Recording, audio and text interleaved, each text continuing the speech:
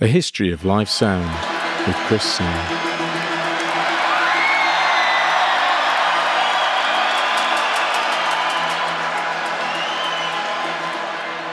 This is part 2 of my interview with Bruce Mitchell, the musical and production godfather of Manchester. He is both poacher and gamekeeper, a musician and a technician. Bruce talks about Jonathan Richman turning off the PA, his friend and business partner Martin Hannett, why musicians hate soundchecks, and how the worst gigs are often the best gigs. Did you ever do a gig with Jonathan Richman? Because Jonathan Richman came to the International a couple of times, and he came and saw a standard PA setup, and he spent the sound check having the boxes switched off till eventually the only thing that was working were the tweeters on the top, and he was checking it from the front, and that's how he did his gig, because he was aware of this thing that an audience will come down to you, and sometimes someone with that sort of stagecraft or stage feel would be aware of that, but he didn't want any sounds that deviated from his attitude of it, getting the room quiet. And the way to get the room quiet is switch everything off. I read an interview with Charlie Watkins from When. In this interview, he said he started off building his PA system, and he was building them slightly bigger and slightly bigger. He really enjoyed it. And then he started mixing. I think it was there was the Windsor Jazz Festival. That was his sort of big famous one, and then the Stones in the Park. Yeah, he did some big gigs and invented ways of dealing with them. And he said the moment when it started to go wrong for him was when people started wanting monitors on stage. Right. And they wanted to hear themselves back on stage. What year was that? Do you know? Maybe 69. Right, 68, 69. Ah, okay. So he said at the Windsor Jazz Festival, there was a second tent where there was some music playing. Yeah. And he rigged up a little relay speaker so he could hear what was going on in that tent, so he knew that everything was going okay. Yeah. So he was at the side of the stage mixing the main stage. Yeah. And he had this little speaker. And one of the bands that was on heard this speaker, saw it there, was like, I want that, I want to hear what I'm saying. Yeah. Like, well, no, it's not you, it's the other stage. Right. Oh. I'm looking after two things at once. Yeah, yeah. And that was his And the monitor. guy was like, well, next gig, make sure that speaker's got my voice in it. So he put a speaker out with the guy's voice in it, and then the guitarist turns up, and then the bass player turns up, and then the drummer starts hitting harder. Yeah. And he said at that point it became really difficult to do sound. It's almost impossible. You need this guy from Wakefield to come and fix it. And he said before that, to hear yourself on stage, everyone just played at the appropriate level. A balance, yeah. And the guitarist might be very quiet, but that was what... A lot of them... Stevie Wonder's band was like that. Bill Withers' band was like that. Curtis Mayfield, where they would play an internal balance, and it was always surprising how quiet it was, because the way they would listen to one another. But they'd come to that, I suppose, from instrumentalists from the jazz thing, maybe. Yeah. Well, the only way to hear yourself to hear each other on stage was to make sure you were playing at an appropriate level, and you could hear the ensemble. Yeah. And Charlie Watt said mixing that kind of thing was great, because as long as you scattered some microphones about, and turned them up and didn't turn one up much more than the other, then you got a really nice balance of things. Right. But if you handed over that job to the individual musicians, you're fucked. Yes. And you probably know that there was some claim that the Grateful Dead's lot invented something called the balance line, where they do these gigantic gigs and they would have a wall of PA behind them on the stage. Oh yes, the wall of sound. Up there, and they were in front, and each one had his own mixer for himself, and the balance line stopped feedback from this to that. It was a very sophisticated thing at the time, but it needed that sort of commitment from a band like the Dead. They had an almost tribal attitude towards them and their people, the Deadheads. And have you ever seen a photograph? I have looked. It's like a legendary thing in PA circles of like, the Grateful Dead's PA, where each person had their own wall of speakers near the mic. And I'm assuming it worked. And I've heard a couple of live albums of it in operation. It's true stereo, because everything is placed where you think that it should be on stage, I guess. So Charlie Watkins said it was about 1969 that it became something that became a standard for bands operating at a financial level to be able to afford it. It was about then that some of the bigger bands started to say, this is what I'd like. Yeah. And when I spoke to Phil Duddridge, who mixed Led Zeppelin in 1970... Was he front of house? Well, he was standing at side of stage most of the time, but he'd run out to listen to the PA. Yeah. And he said they did a tour in America where a couple of shows had a mixing desk in the audience, and that was a great breakthrough. Oh, right, yeah. Was there a separate guy to do it? Well, he would go out and do that. Yeah. And not every band had cottoned onto the idea of monitors at that point. Yeah. But what they did for Led Zeppelin was they used to use their old column speakers that used to be Led Zeppelin's PA. Yeah. That became side fills. Right, side fills, so they'd put vocals through that, and that would be... each band member would hear their own instrument through their amplifiers, and then side fills for the vocals, and Phil would stand out front and mix it. But he said within 18 months, everyone had monitors on the floor. Right, that's how it, yeah. He said it was moving very quickly, and if someone came up with an idea, everyone would copy it. Yeah, yeah. And so for Charlie, that might be a job too far. I think he didn't like the lack of control, because he was very interested in the quality of the sound. Yeah. And he felt that he lost... being handed over to the musicians. He lost control of that quality. Yeah. The musicians would... The other analogy is like the man who defends himself in court has a fool for a client. So I know that Dave Mattox, the drummer, originally was Fairport Convention. He's astonishingly good musician, but seriously precious about every small thing. Like, you weren't even allowed to pack his kit up, and he was a beautiful musician. But when he did a sound check, he would go to the desk and do the submix for how his kit was to be. Dave Pegg would play the drums, and Mattox would set the levels and the EQ, and that was roped off really, that bit. That was, and that's how it had to be. For that being really precious about it.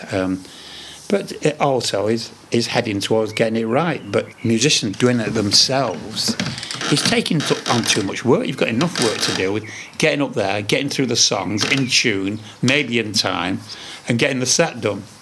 Monitors, everybody's got different attitudes. So I still do now, I very often won't have my drums in the monitors, because one of the things, if you're playing 4 to 6 drums, you don't play the balance if you've got them coming through the monitors. If you're playing a kit and there's different things going to a monitor desk, it stops you playing the kit the way you would normally play the kit if you was in a studio or whatever. You lose your dynamic. Yeah, and sometimes in a studio, like one of the best things that Steve Street did with my kit was it was a take that was going to be on brushes, and he decided to put mic here, mic there, and then put loads of compression on in the room, and that created a scape of what it was going to be. And he took that decision because he'd heard the way the brushes were working with the take, and that's what he set up. And every now and again, if I want to convince myself that I'm any good, I listen to that. So, and it's not me that's playing that well. It's just that he's got a good sound on it that has a reference to what your balance is.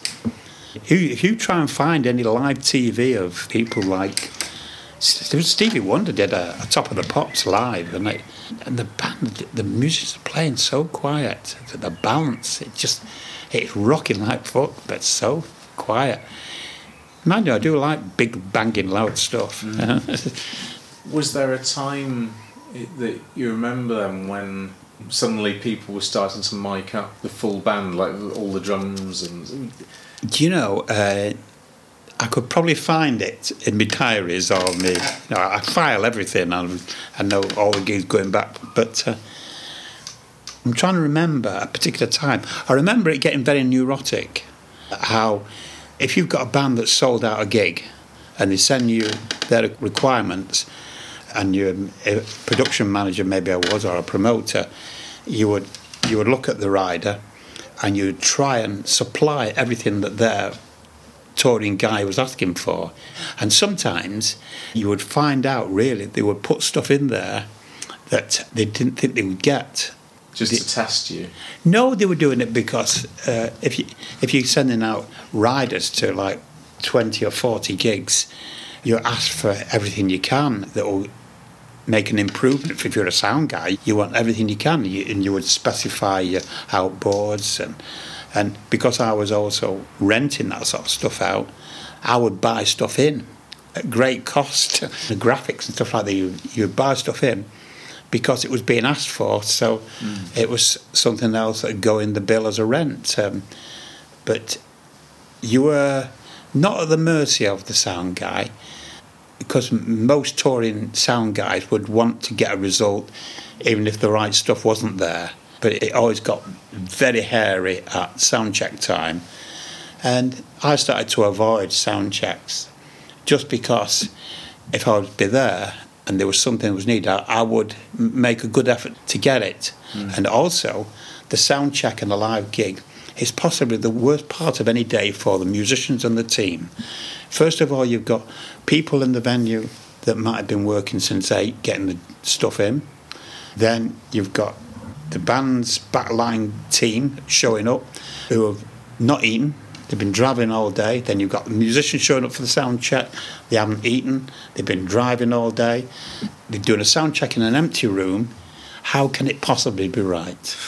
And then if you apply that and then start reviewing some of the great gigs, you'll find a lot of gigs where a sound check wasn't done because this broke down or that went, and then they got there only just in time to go on, and it was a great gig.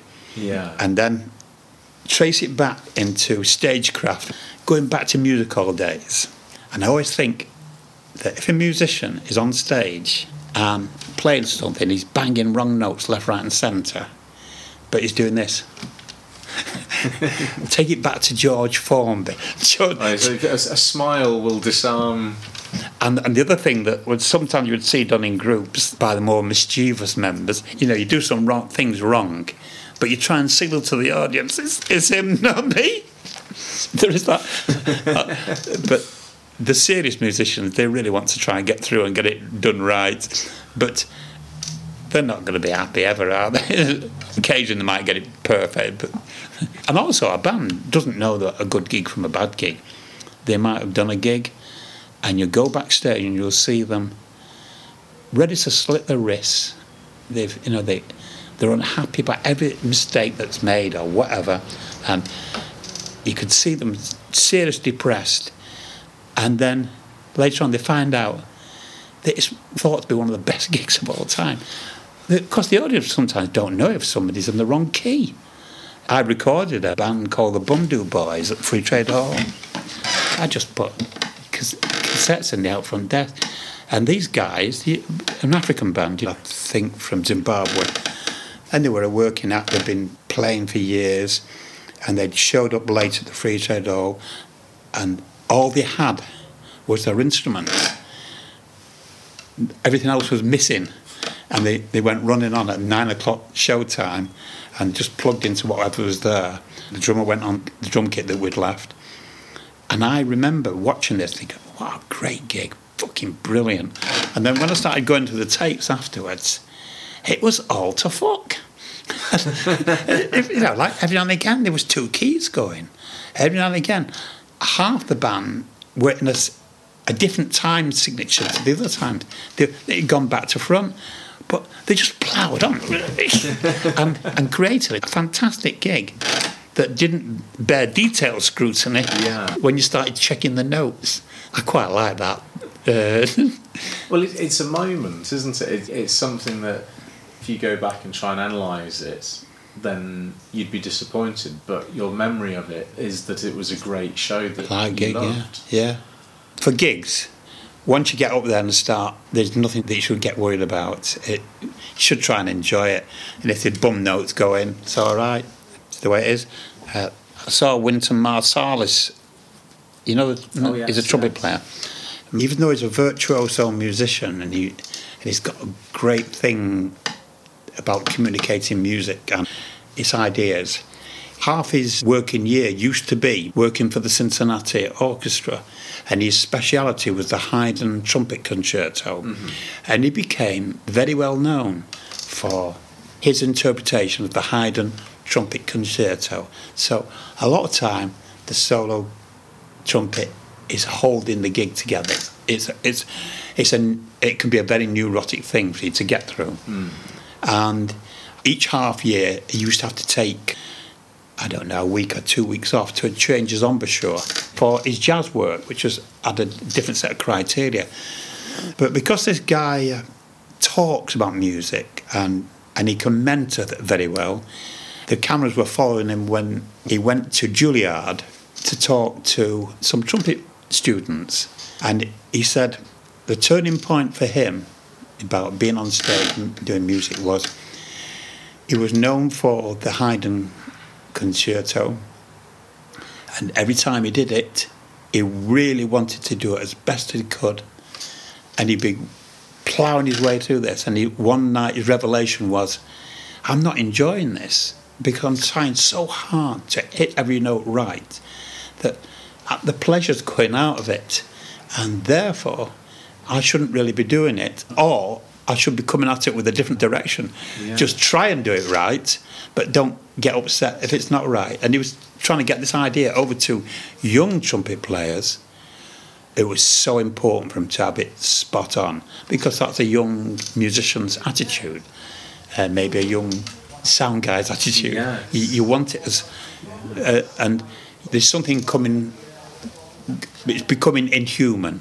In striving for perfection, you actually take out any of the joy. You've removed all the joy out of the music by trying to play it right. Yes.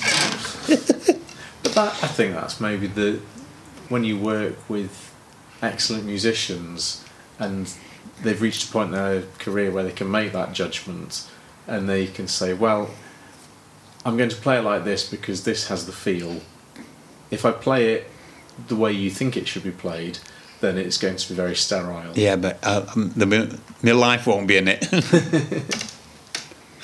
There's loads of value judgments going on. There's loads of negotiations going on that you'll see a lot of time in Wynton Marsalis's conversations about jazz. There's lots of negotiations going on, and they're happening in split seconds, and it's just the way it is. But the way music changes with each generation, where you started to get music selling a lot, made by somebody in a bedroom on his laptop, knocking out dance hits in your bedroom, and then the way you put that up in live gigs.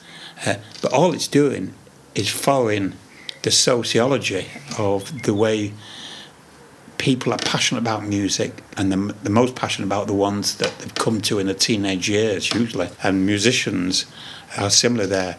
The stuff that they are passionate about in between, like being a teenager and being maybe 29, 30, that is a very lively, vivacious period in a musician's and a fan's life, because every generation latches onto their own music, and they will very often refer to previous things because maybe it inspired them. But that is going on every 9 to 10 years, and where you've got all these different markets for music. You've got dance music, you've got the different types of trance music, electric music, then live instruments.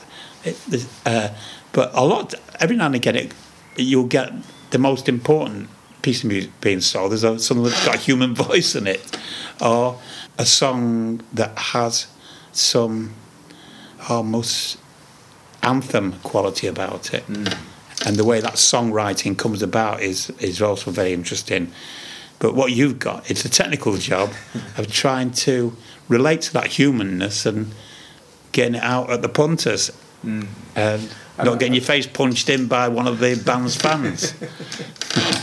I do remember also, at first you'd be at a concert and someone would come up and go, "Oh, it sounds terrible," and you think, "Go away! I'm not listening to you. I'm in charge." Yeah. And when I got more confidence, I realised that actually I'd engage with that person and say, "Where are you standing?"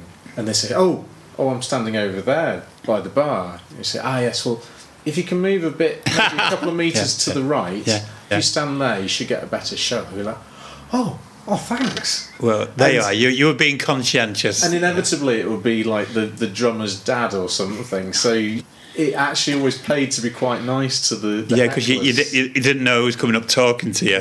Because not many hecklers have got the balls to come up to you and heckle you right off. It's generally because they've got a vested interest somewhere in who's playing. Okay, yeah. One thing I was intrigued about was you were saying about how Martin Hannett would come out and mix with, and was he mixing? Martin wouldn't do. I wasn't sure if there was a crossover there between studio and live sound. No, Martin's thing about sound was very, very severe. You know, he was at UMIST. He was doing a chemistry degree, which helped him when he really started to seriously take drugs. But he could be very single-minded, and he would sometimes starve himself just to save enough money up to buy. I remember him doing it for some quad electrostatic speakers, and we had a firm for a while called GB Audio, because one of Martin's best friends worked at Quad in Huntingdon. Quad, an amplifier so we started being an agent for Quad 303s, Quad 405s, Quad current dumpers, and Martin, his thing about sound was very studious and obsessive, and where he would try and investigate sounds. This is quite a well-known story. He'd squirt aerosols to get a certain sound. But he was like that all the time. He was like that with his drugs as well. But he was quite well written up by Frank Cottrell Boyce for the screenplay of 24-Hour Party People. That portrayal by that artist, I think it's Circus, it's a good indication what Martin was like. But Martin was even more incomprehensible and enjoyed being like that.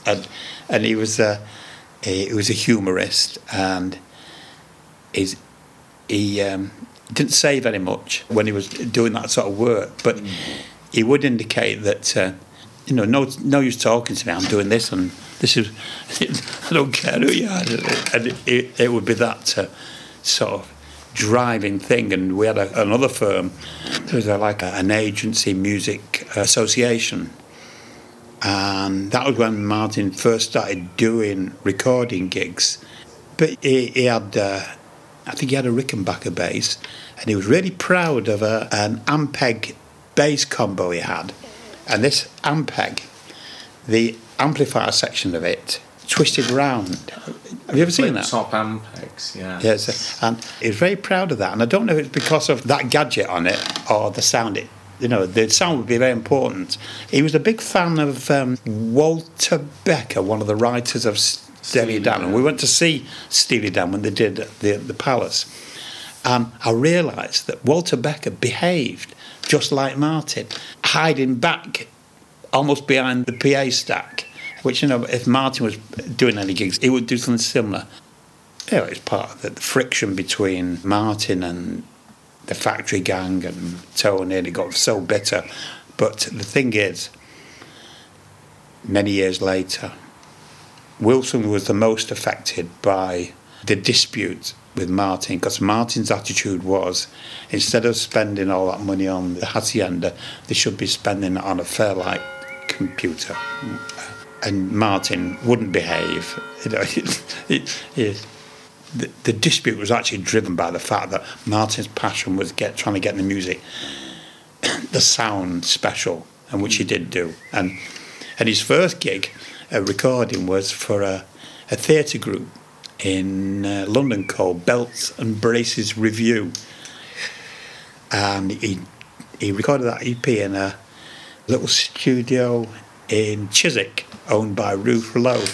And he was so neurotic about that, because he was ringing me because he'd found out that somebody had borrowed his Ampeg thing. And he said, listen, you've got to go and find this Chris Gillan. He's got my Ampeg back. I can't do this. He could get thrown a wobbler. And his next gig after that was out the Music Force office as well, and that was Slaughter and the Dogs single, I think, or it was the Buzzcocks Spiral Scratch. But Martin's drive was quite something, and it just wouldn't stop. It was fantastic. We met a French band in the Bourges Festival in the middle of France, and I think the band was called the Red Orchestra, and they were hot.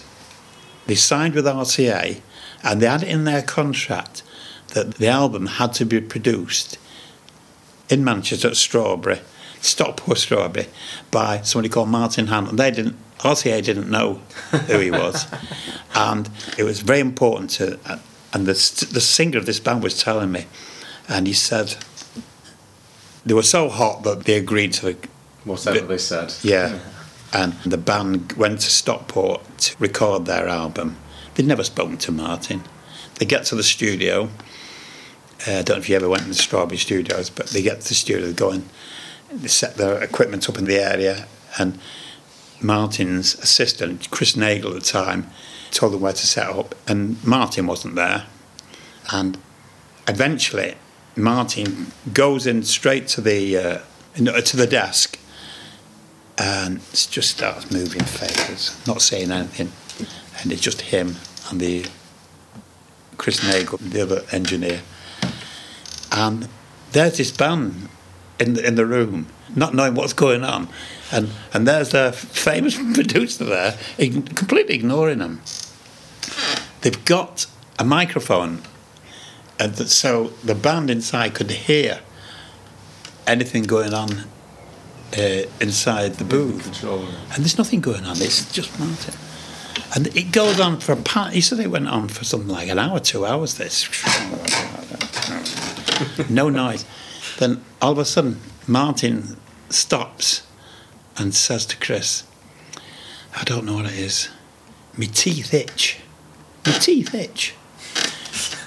And the band could hear this, but they're French, and only the singers spoke English. And they're completely overawed by the whole thing. And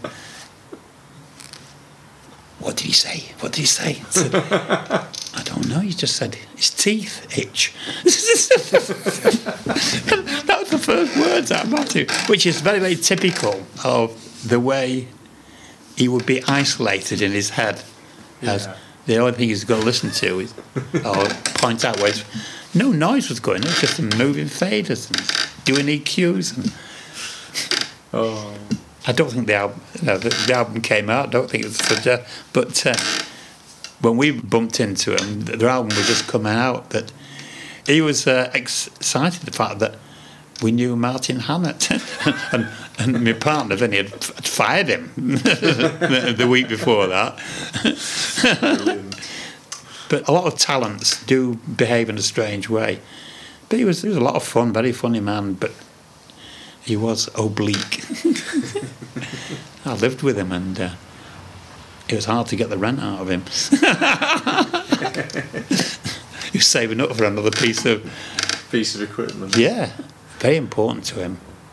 So you can see why it'd be important for $100,000 not to go to a club and go towards a Fairlight computer. Yeah. And many years later, Wilson said, "We did the wrong thing. We should have bought Martin that Fairlight computer." And it had been a very bitter situation between them, seriously bitter. And when Tony was dying and we wanted to organise him to be buried somewhere he wanted. He wanted to be buried near Martin. And Martin didn't even have a tombstone because his wife had... We don't know what happened to the money then, but it was important. Wilson wanted to be... It shows you about how Wilson would care about talent and the culture of creativity. No, so we've digressed again now. Where if we just try to make a linear history, then it doesn't really allow you to follow paths down slight rabbit hole. Yeah. But I have interviews with people who've talked about professionalisation of PA, where it moved from very sort of rock and roll. Yeah, I used to own PAs, and the lighting aspect of what we did made money. The PA side of it lost money because in PA hire and doing tours with PA it's very hard. The housekeeping on it has to be so on the case. Every microphone lead that requires repair it's a tenner that you don't realise. The subtext of financing PA requires such a lot of detailed attention by really conscientious guys, and there's not that many of them that are conscientious. You've really got to sit on it all the time, and I flogged the PA side of it just because losing money didn't suit me in that, and I just wanted to be a musician. Didn't really want to do anything else. But if you are a musician, you've got to find all sorts of other streams. I've done a studio edit this morning on Zoom with Keir. Do you know Keir Stewart? Oh, I know Keir, yes. Yeah. Yes. All I do is he just throws it up on screen. I tell him I want to glue this bit of music to create a coda out of it, and he can just do it just like that. He got his van round to Vinny's either yesterday or the day before to get Vin doing something in his house. So it's great it's moving this way. You can make whole albums and not leave your kitchen. Well, I think we've probably got quite a nice little segue there, because we've started from pre-PA. Yeah. We've got a little bit about the early days and when it was basically vocal amplification, and a little bit into the 70s of adding more microphones to the mix, as it were. Yeah. And then in the 80s, well, what sort of year did you stop wanting to own PA roughly? Was it 90s or? Maybe. Because I was very often a production manager or a production designer, I would just bring people I knew in. Harry DeMatt we used for a long time because he did touring stuff with the Albertos. I would very often refer somebody to another PA firm. I just wanted to be the production manager. So eventually I ended up in staging and barriers, and that sort of suits me, you know. The business has collapsed, but I've got a depot full of scrap metal that eventually will go out and work, or it won't work. But for a long time I owned a big Bose PA, which we'd bought for the Albertos, and we rented that out, and that went out on a lot of European tours after the Albertos finished, and my friends ran it. But it was very noticeable with PA. You've got to have that housekeeping attitude sat on what is very valuable equipment to fix. You know, the guy who owns Star Hire, he used to be the sound engineer for Toots and the Maytals back in the day. Oh, original Star Hire guy was called Roger Barrett, and Roger Barrett was originally a PA guy, and he did a PA for the Notting Hill Festival, and he went round seeing all the looked at the stage and said, fucking I can do better than that. And Roger had amazing energy. He drove that firm along. And I don't know, we worked with his son. But what's Roger doing now? I'm not sure exactly. Did he sell out Star Hire? Well, I remember Tom saying to me, I said, so how come Star Hire don't have any PA anymore? Because they used to have loads of PA. Yeah, Used to I have lots remember. of turbo sound. And he said, I think his dad got fed up of If you spent a load of money on some speakers, 3 years down the line, someone would say, "Well, I don't want your speakers; they're old. I want these new ones." That's because of musicians, I would suggest. And it was there's a fashion. It was a race to keep up. And he said the thing about staging, that's going to be good for 10 years until it's condemned. Yeah, I know. So he said it doesn't go out of fashion as quickly. Yeah, and he ran it to a very big level as well, Roger. And it's just spot on, amazing energy, Roger. He went into it, we had lots of involved because I was part of promotional teams for things like Heaton Park, and I think he bought his first fencing system for gigs because we were running a gig, and then the promoter knocked him after something like a £50,000 spend. And this thing of when a PA company uses a particular type of box system or whatever, it becomes like the hot fashion for them. And so it gets bought on its name, whether it's better or not, but it just becomes a fashion for like 3 years. Then you have to buy another brand. Well, thank you for so long. I hope you got a result. Yeah, I think it is interesting staring into this past, and it looks so foggy, doesn't it? And did people really live like that? Musicians carrying all their PA in. You think, did people get away with doing gigs like that? And people did get away with doing gigs like that because that was the only way to do a gig. Yeah, and everybody enjoyed them. Yeah. If you ask old people what were their favourite gigs, you might be able to do some research and find out that the gigs were fucking shite. But an audience sometimes doesn't know. And if the audience enjoy what they've paid for, what else should be important? Yeah. Well, thank you very much. My pleasure. It's been a gift to speak with Bruce.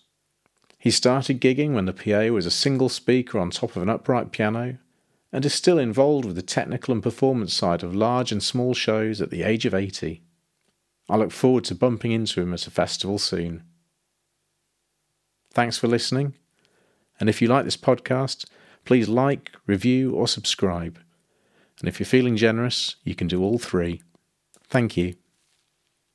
A History of Live Sound is presented by me, Chris Snow, executive producer at Spare Women, and is a Bandwidth production.